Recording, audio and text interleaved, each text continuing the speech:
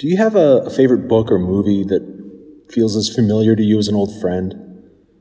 Something you've read or watched and returned to time and time again over the course of, various stages of your life?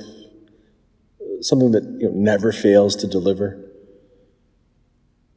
For me, it's the book of Hebrews.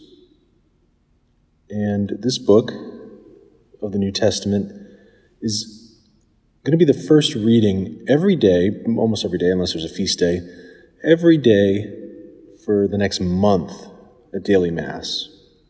We're just going to be going through it, chapter by chapter.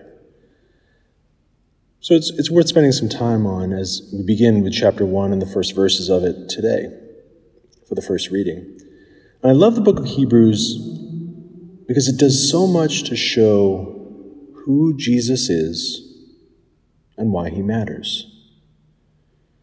After all, the more we know who Jesus is, the better we understand who we are and who we're meant to be. The truly happy person, the fulfilled person, is conformed to the image and likeness of Christ. We can only truly understand ourselves if we know Jesus, because we've been created in the image and likeness of God. And God became one of us, that we might be made God. That is, we might participate in his very divine life. So the first reading today, again, the first verses of chapter 1 from the book of Hebrews, it establishes the fact that God has spoken to us in his Son. God wants to be known and enjoyed by us, and he reveals himself to us in order to do so. In the Old Testament, God communicated himself gradually, in bits and pieces over time, preparing us by stages. But then, when God becomes man, that's the culmination.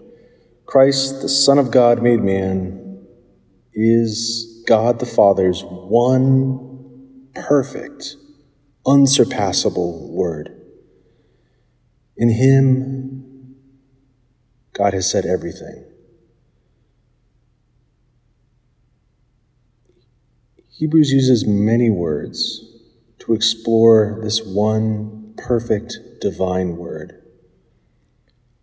Let's hang on those words over the next 4 weeks, that we may come to better know and more deeply love the divine word, that word that never fails.